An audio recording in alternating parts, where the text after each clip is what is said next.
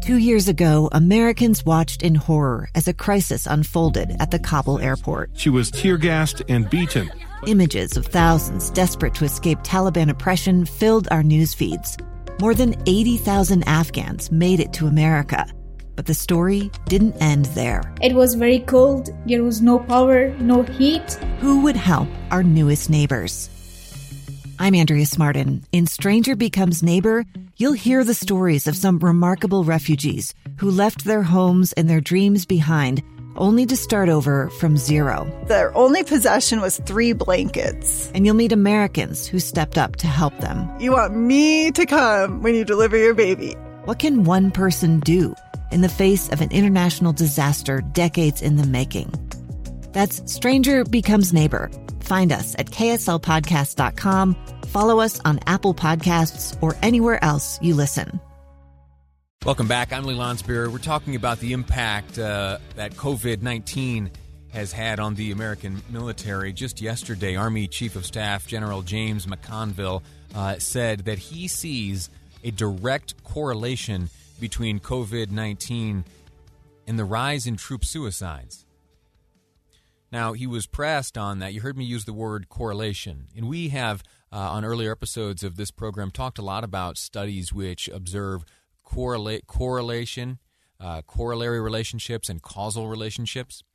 And so what he said was that first he observed there to be a correlation, but then went on to push and say that some scientists have said they've not been able to show causation between COVID and suicide, but I would argue, at least my sense, it is having an effect because it disconnects people. Those are the words of Army Chief of Staff General James McConville. He was questioned during a press conference following that hearing and asked by a reporter, which is the biggest threat? Is it suicide or is it the coronavirus? I am very concerned about the behavioral health impacts of COVID, and it is affecting our soldiers. And you know, when you're the chief of staff, you're the secretary, you're concerned about what is affecting your soldiers, and suicides is affecting our soldiers. That's why it's one of our top 3 priorities when it comes to things that we have commanders getting after. And you know, some of the scientists have said they've not been able to show causation between COVID and suicide, but I would argue, at least my sense is, it is having an effect because it disconnects people. And when we look at the after-action reports of soldiers that have died of suicide, it tends to be situations where relationships have gone bad, where they start to feel that they don't belong, that they're a burden. The general continued and talked about how the Army is trying to combat this during the pandemic. Especially during the beginning part, people were disconnected. You know, the connection might only be a text between a leader. And that's why, in some ways, we thought it was very, very important to get back to training our soldiers, bringing teams back together so they could take care of each other. As you know, I've shared with you a number of times, I have, there are many members of my family who are either currently or who have served in the military. A sister of mine right now just transferred from one base to another, and due to one of the cities through which she passed during her transfer, it was required of her that she undergo a 2-week quarantine. And she's just coming off that now, but I've been in kind of constant contact with her throughout, and I will let you know, she was looking for ways to occupy her mind. I'll say that.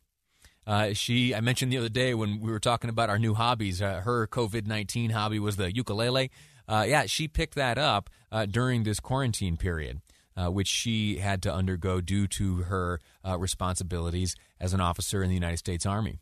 And so speaking to her and speaking to some others who have undergone similar quarantines or who have in the military setting had to deal with positive COVID diagnoses and other complications, it can be isolating.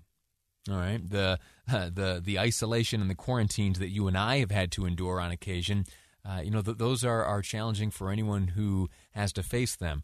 And in a setting where you are with your brothers and sisters in arms 24 hours a day, and it is an interconnected system, and you rely on everyone, and it is very team-oriented, when you are like that, placed in an isolated setting, it can be very taxing. And unfortunately, some of that taxing, those taxing feelings, are having an unfortunate effect on many. So what's the point of sharing that? Well, if nothing else, if you know someone in the military right now and they are facing a similar circumstance, being quarantined or isolated due to either having contracted the COVID-19 virus or having come in contact with someone, or for whatever precautionary reason, shoot them a text, give them a call, let them know that they are still connected. Let them know that they are still connected. And hear them out. If they want to talk, you talk back, whatever. Just let them know that you've got some love for them and that they are not alone as they go through these quarantines, all right? The stresses of being a member of the military are tough and only compounded by having to deal with this nasty virus. All right, moving on. Chuck Yeager. You know who Chuck Yeager is? Yeah. First off, let me tell you, Chuck Yeager, at 97, I think, years old, is still alive and well. All right? He is the first man to fly faster than the speed of sound. And yesterday, I was back and forth with producer Amy as we were preparing today's program, and she pointed out that it was 73 years ago today that Chuck Yeager broke the sound barrier. They said it couldn't be done, right? We today are facing a pandemic that may seem like an insurmountable challenge. So why don't you and I, for the next few minutes here, learn from Chuck Yeager on how we can solve problems and how we can overcome the unknown. Let's go back in time a little bit, remind ourselves who was Chuck Yeager and what he did. Here's a newsreel from back in the day. The time, October 14th, 1947. The place, Air Force Flight Test Center at Muroc, California. The pilot, Captain Chuck Yeager. For years, aviators thought it was impossible to fly faster than the speed of sound. They theorized that transonic drag would tear any aircraft apart, but they were wrong, as Yeager proved. On this day, 1947, Yeager flew the X-1 over Rogers Dry Lake in Southern California. In an interview with the American Academy of Achievement a few days before, he broke 2 ribs, he points out. This is Yeager talking about those broken ribs and still being able to climb into that cockpit and make history. We went out after dinner riding horses and chasing each other. And coming back, somebody had closed the gate, and it was dark, and I didn't see it, so my horse hit the fence and flipped me, and I broke a couple of ribs. And that was on a Saturday night. Sunday, I moped around, and then Monday, I had to go into the base, and I went to a local doctor there, and he said, "We've got 2 busted ribs. I'll tape you up." No problem. I'll tape you up. No problem. And I'll get in the cockpit and we'll get the job done. I point out here, too, that X-1 was named Glamorous Glennis after the wife of Chuck Yeager. He had some trouble keeping the plane straight due to pitch problems, particularly on a flight October 10th where he briefly lost pitch control. Another crew member suggested that Yeager should move his X-1's horizontal tail very slightly to keep his airplane under control. And it was on the next flight, October 14th, with those 2 broken ribs, that Yeager tried out the idea, and he pulled it off. He found the method worked. At 42,000 feet, Yeager lit the third chamber of his engine. The X-1 Glamorous Glennis, again named after Yeager's wife, accelerated to 0.98 Mach, and then at 43,000 feet, the needle on his Mach meter jumped off the scale. That's the speed of sound. It was about 758 miles per hour at sea level. And here is Yeager talking about how he approached his work to achieve something great. The X-1 was fun to fly. That's the way we looked at it, because it's very interesting. See, you're doing research flying. You're doing things and solving problems that no one else has ever been able to solve. So it's interesting to see all these things come along.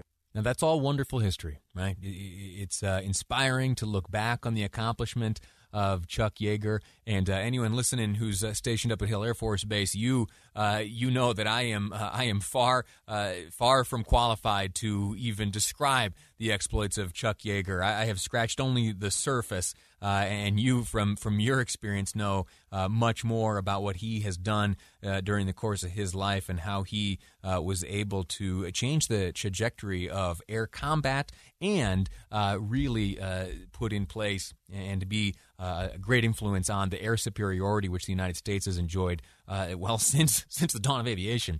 This last note I want to share with you from Chuck Yeager is the point of this conversation, and it is that he and the Air Force and all the teams behind him who were attempting to break this record and to break the sound barrier, they face something seemingly insurmountable, similar to what you and I are facing right now as we battle this pandemic. Last word will come from Chuck Yeager on how he approached facing a challenge. You really don't think about the outcome of any kind of a flight, whether it's combat or any other kinds of flights, because you really have no control over it.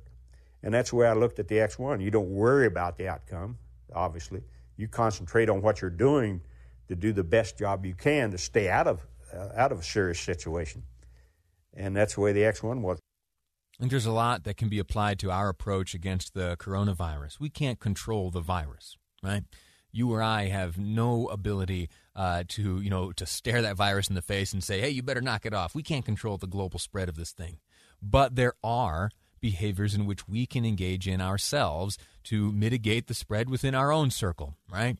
And I don't want to belabor all these mask and hand washing and social distancing tips, but you know that they are correct. You know that they are the small things that we can control. You know that they are the things within our ability, as was described there by Chuck Yeager, who, as I mentioned, in 1947, 73 years ago today, did something that seemed impossible, broke the sound barrier. You and I have something seemingly impossible to achieve ourselves in defeating this virus. Let's follow his advice, let's follow his example, and get the job done. All right, we're going to take a break. When we return, I want to share with you some new vocabulary words I learned just yesterday, thanks to Utah Senator Mitt Romney.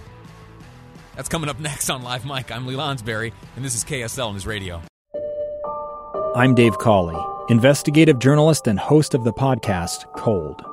Don't miss Cold's new Season 3, where I look into the unsolved disappearance of Sheree Warren, a woman last seen leaving her job at a Salt Lake City office in 1985. Police cast suspicion on Sheree's estranged husband and boyfriend, but never made any arrests or recovered Sheree's remains. Find Cold Season 3, The Search for Sheree, anywhere you get your podcasts.